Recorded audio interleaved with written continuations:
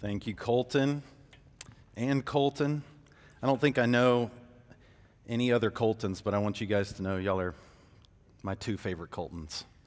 And I am thankful that the Lord has brought y'all into my life and to have some weekly discipleship with you guys week after week, and to see you guys leading us in song and in the Word this morning is a sweet gift to me. We have, as a family, just been acutely aware this week of how short life can be and how unknown the end of life could be. We had a friend of Joy's husband end up passing away very suddenly this past week. One day, Joy getting her teeth cleaned by this friend, and then the next day hearing word that her husband had a heart attack and eventually passing away from that heart attack. So shocking, so sudden. We know from God's word that our days are numbered, and so when we read scriptures like this one, when Jesus says, "Now is the hour, now is the time, now is the moment," we need to consider the implications for that for us. For there are many other scriptures that urge us as those hearing God's word, those seeing God's plan of salvation in Jesus Christ. There are other scriptures that urge us to say, now is the time to repent. Now is the time to turn your eyes upon Jesus. And so I want us to listen this morning with urgency. None of us are guaranteed another moment, another day, another week. We're not guaranteed to be able to see our kids grown up. We're not guaranteed to be able to see our grandchildren. We're not guaranteed to be able to get through that degree or pass that school grade or any of those things. We have this moment, and we need to consider the truths that the Lord has given us this moment, and we need to consider how to live in light of those truths. And so the language from John 12, what Colton read for you there in verse 20 all the way to 36, is highlighted and organized even by these phrases of now. In verse 20, now among those John presents. Or later on in verse 27, now, Jesus says, is my soul troubled. Or verse 31, now is the judgment of this world. There is an immediacy and an urgency about this passage in Jesus' life, and I want us to consider what is that? What is that immediacy? What is that urgency that Jesus has in that? But I also want us to consider that hour that brought about this immediacy and urgency in Jesus' life, that urged him to say now several times, then causes us to consider what we ought to do now. Now is the time for us. And so in my outline for you this morning, I've really got two sets of points. And I'll give them to you at the same time, but one is going to refer to the hour that Jesus is referring to and why the hour had come. But the other is more of an application from the text for us, that because the hour had come, now is the time for us to respond in a specific way. And I hope that we'll consider those things this morning, knowing that we don't know how many hours, how many days we have. And we ought to consider, if you're a Christian this morning, how we ought to live in light of the hour that Christ died and rose in all of our life. And if you have yet to trust Christ, then to consider what it would look like for you, like some of the Greeks in this passage, to want to see Jesus, to turn your eyes to Jesus this day.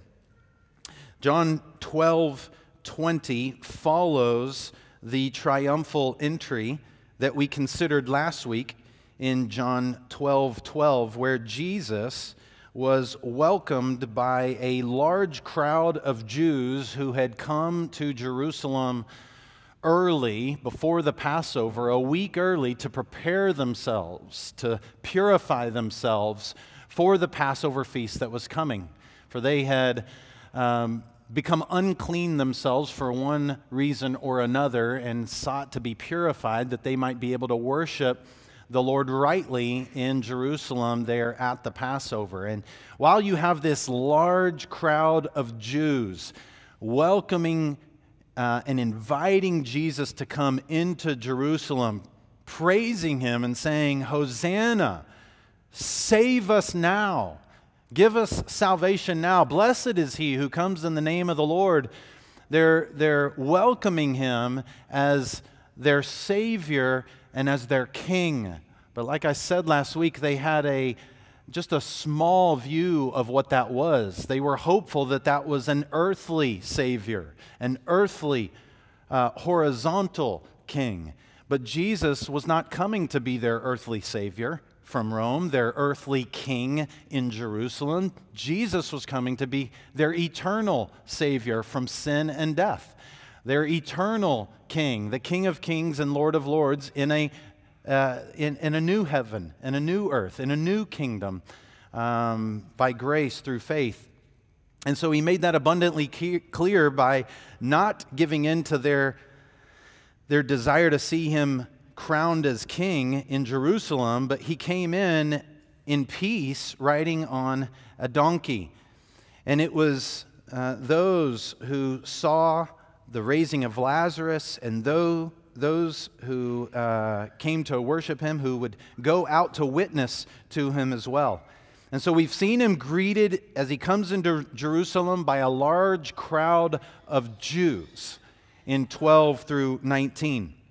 But in verse 20, we now see another group of people, a group of Greeks that are wanting to see Jesus, just like the Jews were wanting to see him in 12.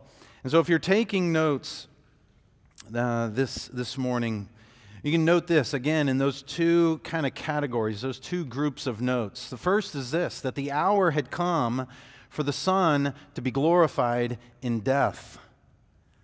The hour had come for the Son to be glorified in death. And what we'll see in a few moments then is that if that is true, that now is the time to give up your life for eternal life. We could even say give up your earthly life for eternal life. And so Jesus is moving towards Jerusalem. He's moving towards the cross. Something was drawing him back from leaving that area. Something was bringing him back towards Bethany. Something was bringing him back towards Jerusalem. Something was bringing him back to Jerusalem in the midst of death threats. What was bringing Jesus back to all of this? Well, it was this hour. This hour that Jesus knew was bringing him back. And what ushered in this hour was what we read about in verse 20. Now among those who went to worship at the feast were some Greeks.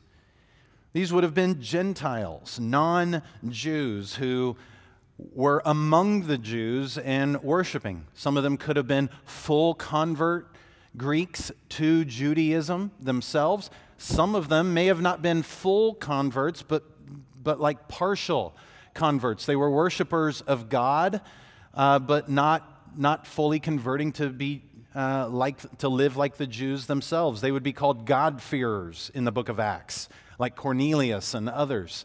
Either way, there were these kinds of people that were there early for the Passover. And it says in verse 21, so these came to Philip, who was from Bethsaida in Galilee, one of Jesus' 12 disciples, and they asked him repeatedly, so what the tense of the verb is saying, "Sir, we wish to see Jesus."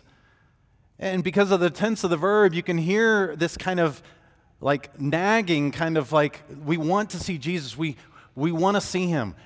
They've seen him. We want to see him. Where is he? What can we do to see him? What will it take? We want to see Jesus. And what a desire that these Greeks had If you as a Christian have been praying for someone and longing for someone to come to faith in Christ, if you've seen this moment where they want to see Jesus, they want to read their Bible, they want to come to church with you, they finally accept that, what joy comes upon you as an answer to your prayers. And might we continue to pray that this would be the case? We talked about in our class this morning, looking at biblical theology, Psalm 2, verse 8. God says, "Ask of the nations, and I will give you the nations as your heritage." Church, we need to keep praying for the lost. Keep praying for those who are not God's people to become God's people, that they too would long to see Jesus like these Greeks did there, and that you, like Philip, would tell Andrew, as he does, and Andrew and Philip together go and tell Jesus, that there would be a joyfulness about you, a passing that along and doing whatever it would take. And so that's what we see. Andrew and Philip, they come and tell Jesus that these Greeks want to see him. And then in verse 23, and Jesus said to them, "The hour has come for the Son of Man to be glorified." Yeah, but they just want to see you. I know, like, before you get into this whole sermon, Jesus, they just want to see you. But Jesus really just doesn't address these Greeks' desire to see him earthly. He cares more about them seeing him eternally. And so he does. He enters into a sermon, if you will, beginning to explain, if they are going to see me in any way that really matters, it's my hour then to be lifted up. It's my hour to die. It's my hour to be raised, so that they might not just see me here on this earth, but might see me forever in heaven eternally. And so, where we would love to see Jesus just immediately go, we don't see him actually answer or show up to the Greeks in any personal manner in this. Instead, he just really addresses how they might see him eternally in this. And so this hour that we're speaking of, that Jesus mentions here in verse 23, the hour has come for the Son of Man to be glorified. And if you'll remember, as we've walked all the way up through the Gospel of John so far, Jesus has been characterized by saying, "It is not my hour." Remember him saying at the first miracle, his mom saying, "Do something about this wine issue. Woman, it is not my hour." And over and over and over him saying, so what is it that all of a sudden Jesus hears these Greeks want to see him, and all of a sudden he says, "That's my hour. Now's the time." Why? It's because the nations are coming to see Christ. It's not just for the Jews. This is the moment where Jesus says, now everything that God had promised in the Old Testament about the people of Israel being a light to the nations that they couldn't accomplish is now being accomplished, because now Greeks are wanting to come and see me. And now I will do what they need me to do for them, because they can't do it themselves. They can't save themselves. They can't be their king for themselves. I'm coming to do that. And Jesus says, now this is my hour. It was the hour for Jesus to give up his life. He describes it there that the Son of Man, which was a title that he would use to describe himself, a Old Testament title from Daniel chapter 7. And he says, the hour has come for the Son of Man to be glorified. And that would later mean, and he would use it to describe his being lifted up on the cross, his burial in the tomb, his resurrection from the dead, his ascension on high on the throne in heaven. That was what that word encompassed. It was that hour for all of those things to come to fruition. And so Jesus then uses a farming illustration to be able to get this point across. In verse 24, "Truly, truly, I say to you, unless a grain of wheat falls into the earth and dies, it remains alone. But if it dies, it bears much fruit." Jesus was describing his hour, his glorification with this farming illustration, saying that a seed of grain, if it just stays in the bag of grain or in the silo, that's all it's really good for. Maybe you can make some bread from it later, but it's really going to do no good. It stays alone. But if you take that seed and you go out into the field and you plow the earth and you plant that seed in the earth, that seed in and of itself will die, but with water and light it will sprout and give life and will grow, and it will flower, and those flowers will bear much fruit and will produce 30, 60, 100-fold, as he says in the parable of the soils in Matthew 13. That's the only way that these Greeks are going to be able to see Jesus, is if Jesus dies and his life, his death and his resurrection bring much life. And so Jesus is saying, this is the hour that I've come. It's the hour that I have to die. That's why I've noted for you that the hour had come for the Son, Jesus Christ, to be glorified in death. Jesus would be glorified in his death, in his giving up of his life. And it would be through his death that these Greeks would actually get to see Jesus in any way that really matters. But for us, what does this mean? If then was the hour that had come for Jesus to be glorified in death, what does that mean for us now?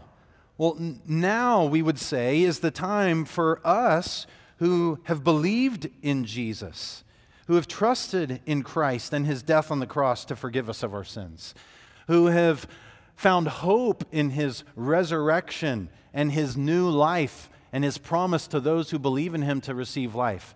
For those of us who have repented and believed, now is the time for us to continue to give up our life for eternal life. And if you've yet to trust him, now I would say the same thing to you, is to give up your earthly life so that you can have eternal life with Jesus. And see this in 25 through 26. If it was true of Jesus that death would bear much fruit, that his giving up of his life would bear much fruit and life for the Greeks, then it's true for us as well that giving up our life would mean bearing much fruit and eternal life for us and potentially for others as well. Jesus applies it this way: whoever loves his life loses it. That would be in the sense that if you love your life, you're going to hold on to your life like that grain in the silo or in the bag. You're going to hold on to it, and in the end, that's all you have, is this life. If you love your life, you're going to have this earthly life, but that's all you're going to have. But Jesus contrasts that by saying, but whoever hates his life in this world will keep it for eternal life.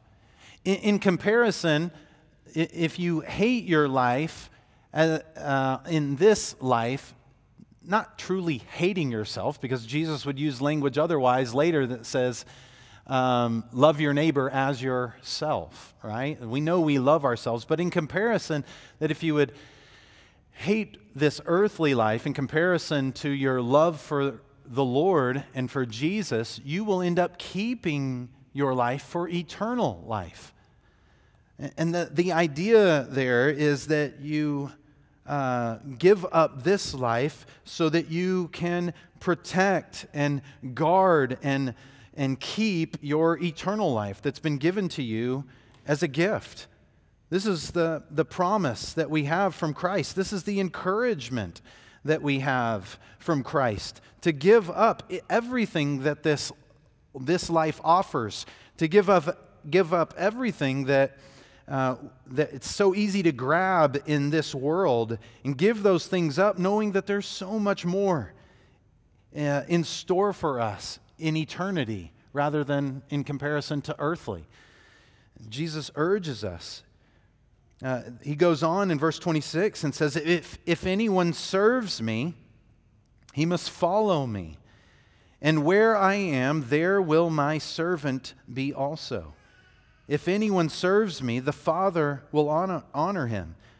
So what does it look like to hate your life on this earth and to be able to keep it for eternal life? Jesus notes at least a couple of things. One, that hating your life in this life means that you're not spending your life serving yourself, you're spending your life serving Him. It means that you're not spending your life following your dreams, it means you're spending your life following Him.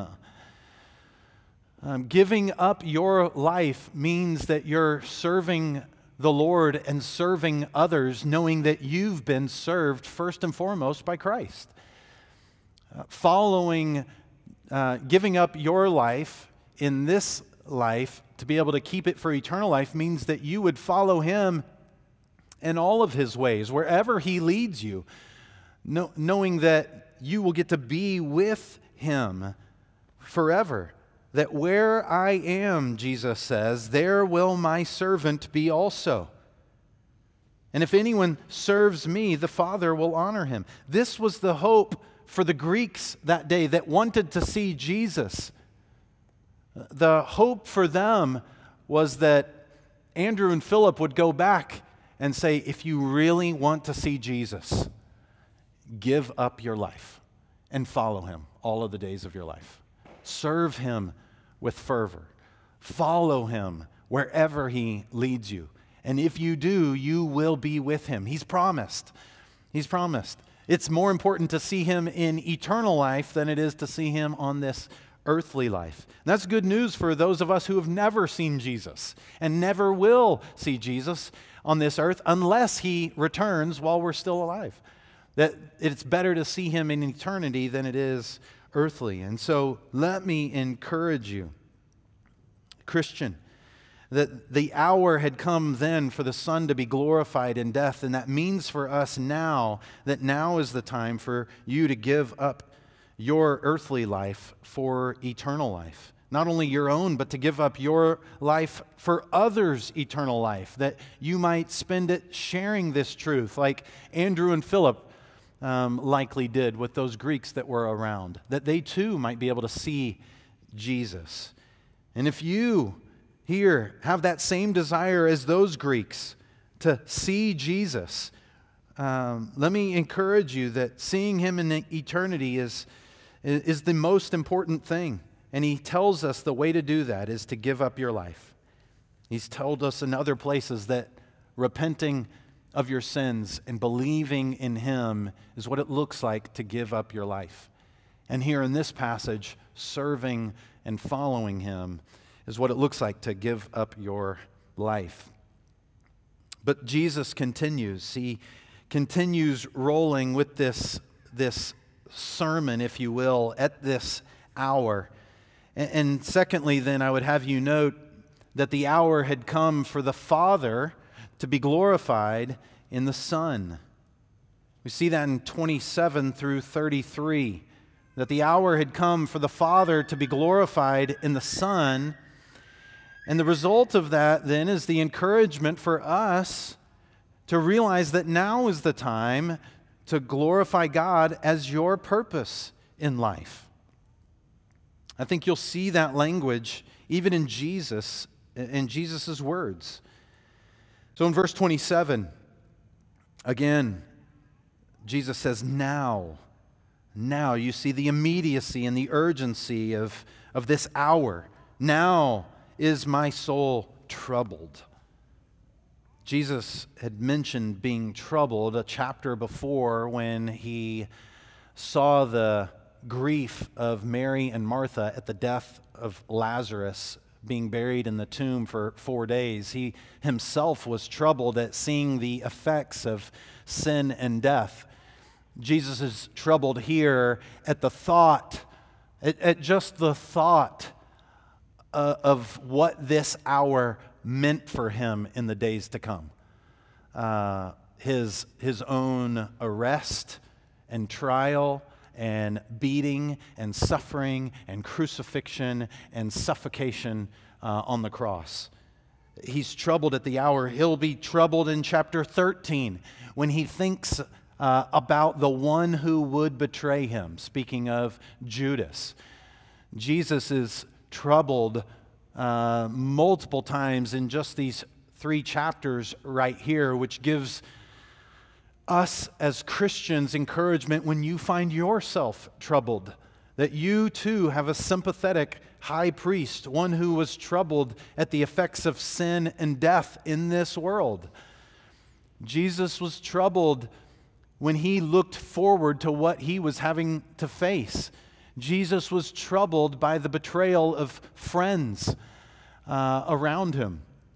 Find in Jesus a sympathetic high priest, and yet consider what Jesus did when he was troubled. He says, "Now is my soul troubled," thinking about that hour, "and what shall I say?" And in the ESV, it almost says it as a question. "Father, save me from this hour?" Is that what I should say? But I think it might be better to read this almost as a true prayer. "Father, save me from this hour." For isn't that what Jesus prayed in the Garden of Gethsemane in Matthew? I think 26, Matthew, where Jesus goes to the Garden of Gethsemane after this point chronologically, and he goes with his disciples and he leaves some of them behind to pray, and he goes off and he prays, "Father, take this cup from me, but not my will, your will be done." It looks as if Jesus' trouble, considering what he was about to face in that hour, led him to pray, "Father, save me from this hour." But then he follows that request up with something much like he said in the Garden of Gethsemane. "But for this purpose I have come to this hour." Father, save me from this hour. But I resign my life to yours, and this is the purpose for which I've come, Jesus says. Much like he said in the garden, "Take this cup from me. Nevertheless, not my will, but your will be done." Jesus, when he was troubled, looking at that hour ahead for him, he prayed.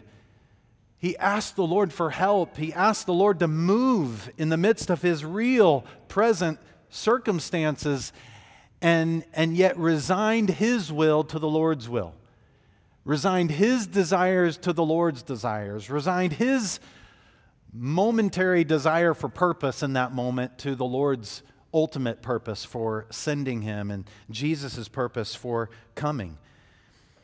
And so it would have been silly for the Father to save him from that hour, for that was Jesus' purpose in coming. The hour had come for the Father to be glorified in the Son by the Son giving his life so that Jews and Gentiles might be saved. And so Jesus prays in verse 28, "Father, glorify your name." We can learn from Jesus' example here. While we may not be facing an hour of a cross that will end up saving all of God's children, we too may face troubling circumstances like that. We're encouraged to follow Christ's example in his humanity here, praying to his Father and yet resigning his will for the Lord's will, and yet desiring to glorify God in everything that he did. Which is why we ought to remember that now is the time, in light of the Father being glorified in the Son at the cross, now is the time for us to glorify God as our purpose in life. in everything that we do. In whatever we may face that brings troubling circumstances towards us, we can pray, and yet we resign those to the Lord, saying, no matter what, I want to glorify you. And if that means I persevere through these troubling circumstances to get onto the other side, to have developed my trust in you, and to grow in hope, and to have my eyes focused more on you and whatever it is, then so be it, Lord. Do whatever it takes to glorify you. And that's what Jesus prays. And we would do well to learn to do the very same thing in our life, to pray that His glory would be our chief end. In fact, Christians for hundreds of years have asked themselves this question: what is the chief end of man? And we have answered in accordance with God's word that man's chief end is to glorify God and enjoy Him forever. This is what our life is about. And if anything else trumps the glory of God in our life, then we're proving that we're not serving Him, following Him, giving up our life for eternal life. And so, Christian, let me urge you to seek to spend all of your days with God's glory as your purpose in life. And at Jesus' prayer, as we've seen once already in another gospel, at Jesus' baptism, where the Father speaks out loud and says, "This is my Son in whom I'm well pleased." Like we saw in another, like you would read in another gospel at Jesus' transfiguration, the Father speaking out loud over His Son, confirming that this really was His Son. Here again, we see the Lord, or the Father speaking out loud as a result of Jesus' prayer. In verse 28, it says, "Then a voice came from heaven. I have glorified it, and I will glorify it again." God is saying that that's all I've been doing, is glorifying my name. And I will continue doing that, because this is all that the Father, this is all that God can do, is glorify Himself. Everything that He does is for His honor and for His glory. And so He assures Jesus in His prayer, "I have been glorifying it, and I will glorify it again." Speaking of His perfect life up to that point, and then speaking of His cross and His resurrection, where it will be glorified again. Well, the crowd that was around stood there and heard it, said that it had thundered. And others said that an angel had spoken to them. For in the Old Testament, when God speaks, it speaks of it as thunder. And oftentimes, when God speaks out loud, people think that it is angels speaking out loud. But Jesus answered them in saying, no, this was not simply thunder, nor was it just an angel. But Jesus answered, "This voice has come for your sake, not mine." It was God's confirmation that this was His Son and that He had come to give His life. D.A. Carson says of that moment that this would be for them a divine confirmation that the shameful cross and all that flowed from it was not a defeat, but a victory. Not a final destruction, but ultimate glorification. And so Jesus was saying, the voice that you just heard, it wasn't for me. It was for you to realize that the hour that I'm about to enter is the ultimate victory, the ultimate hope, the ultimate glorification. And then Jesus begins to use that language again of now. And Jesus in this section here is laying out several things that this hour is bringing about. And we are mindful to see that these things are, again, immediate and urgent upon the hour of Christ's crucifixion and resurrection with this word now. And so the first one is this. In verse 31, now is the judgment of this world. At the hour of Christ's crucifixion and resurrection, it brought in the judgment of the world. And in one sense, it brought in the judgment for all of those who would repent and believe. And all of the judgment that we deserve would be placed upon the shoulders of Christ on the cross in that moment. Now is the judgment.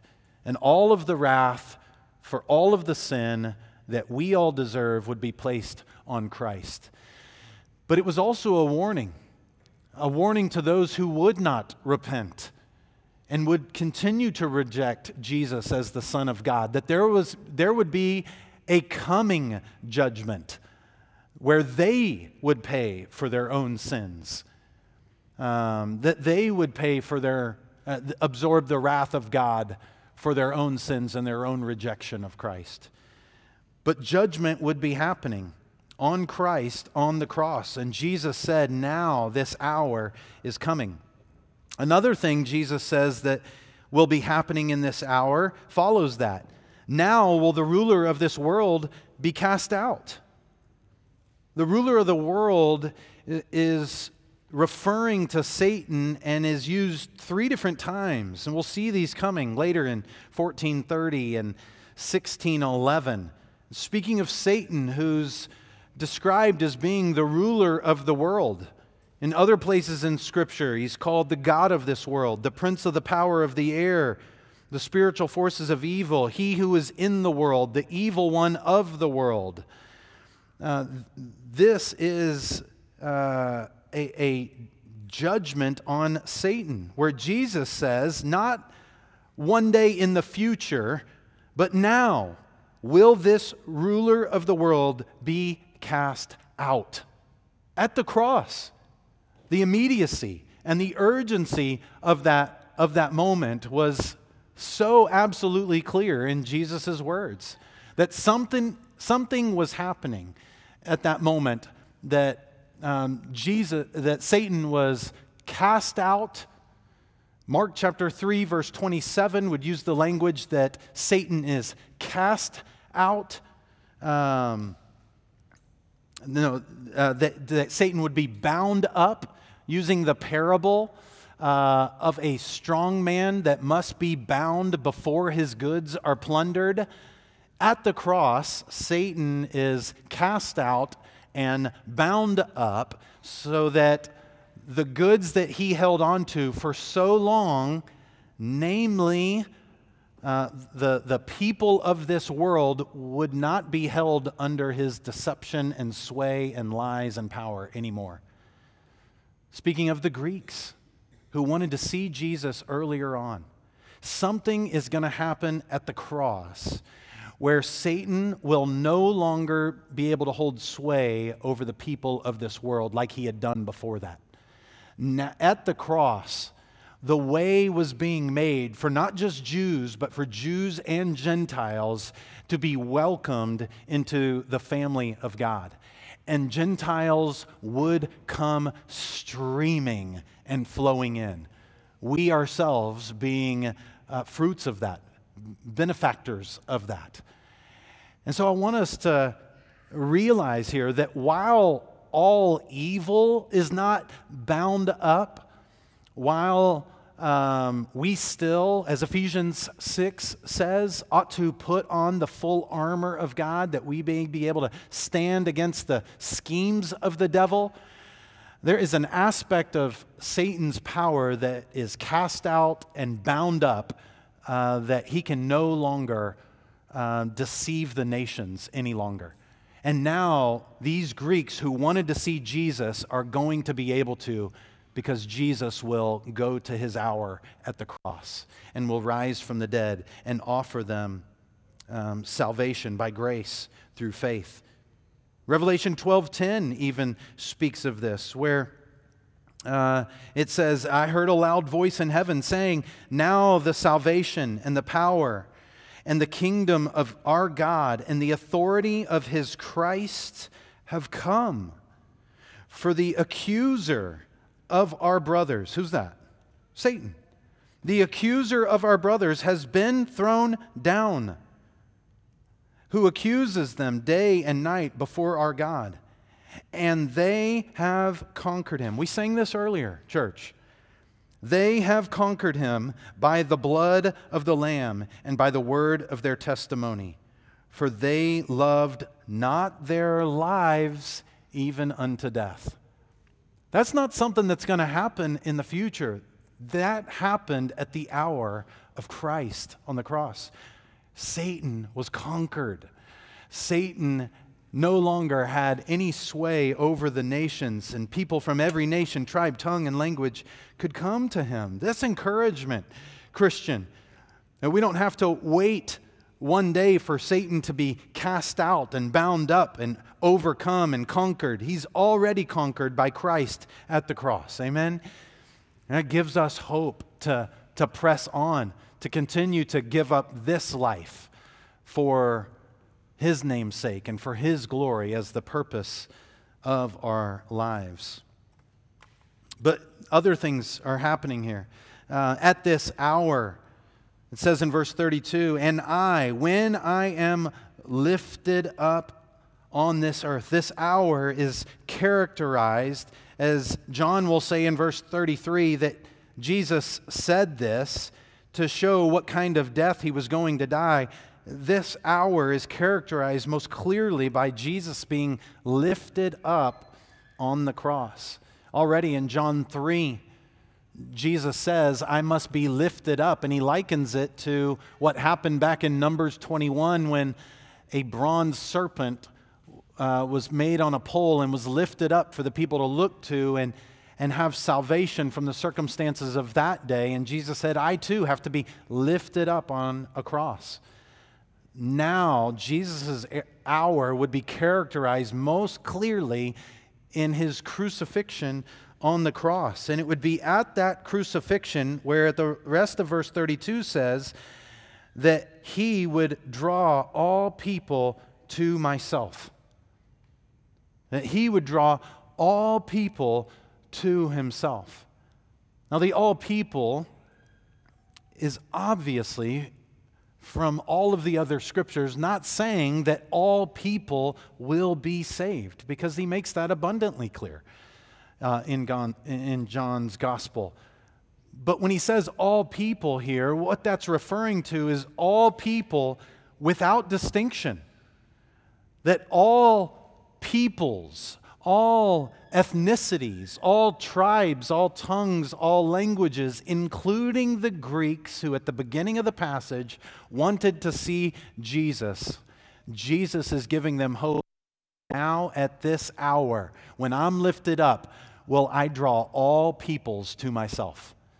All of the nations begin to come to me.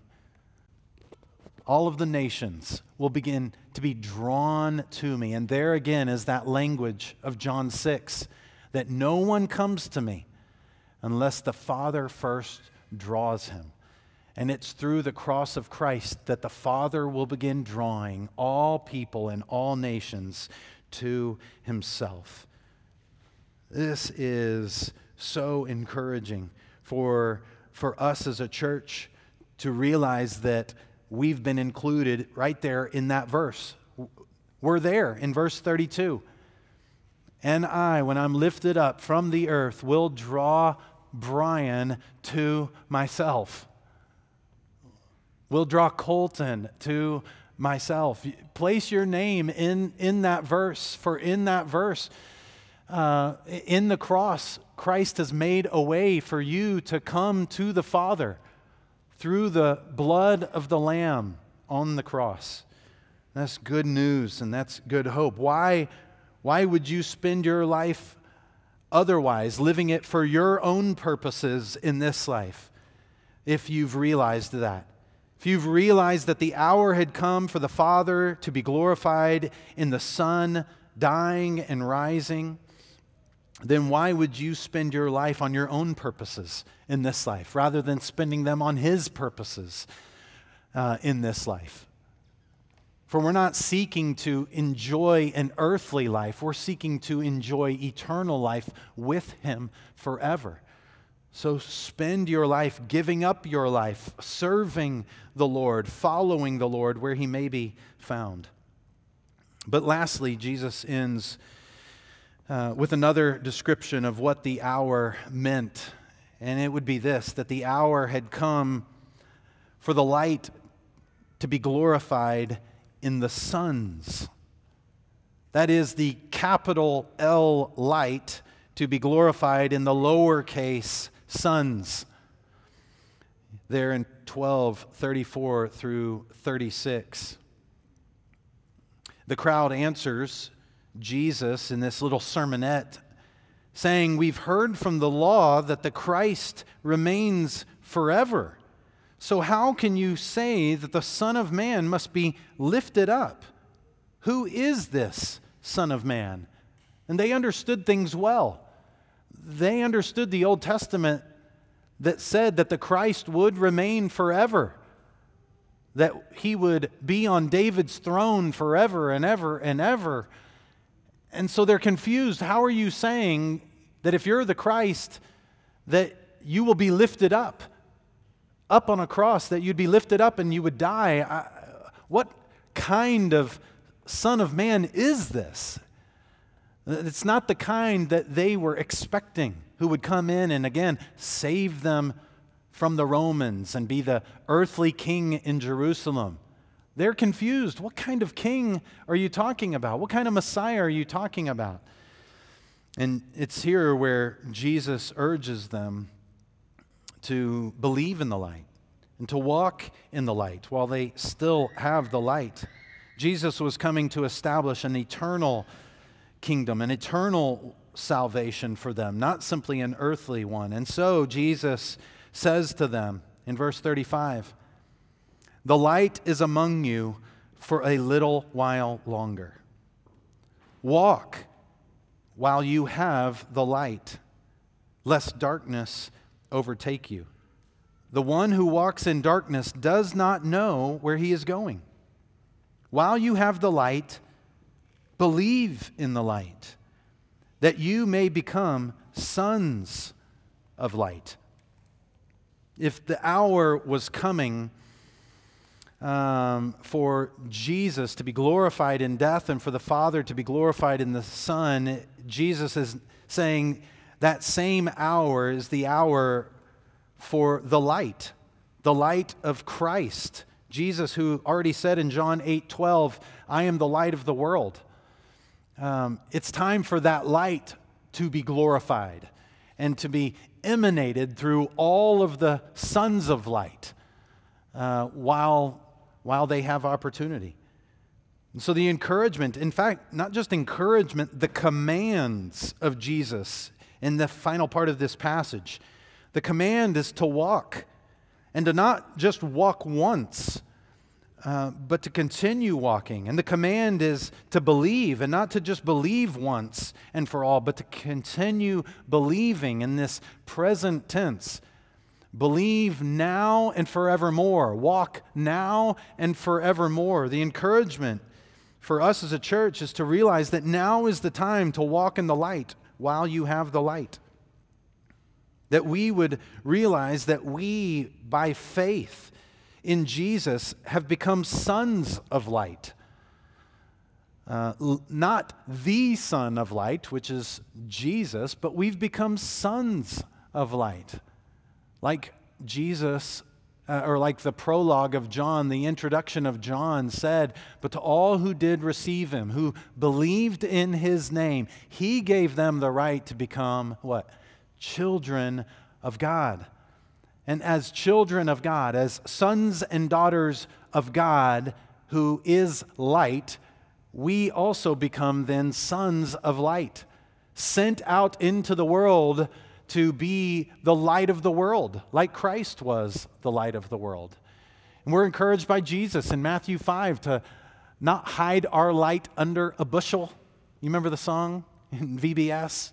in elementary school, but to let our light shine brightly in this world, for a city on a hill cannot be hidden. We're to go out and to use this life to shine brightly the light of Christ. Church, that's what we were attempting to do last night, handing out 1,000 glow stick light up necklaces and 1,000 tracts saying that Jesus is the light of the world.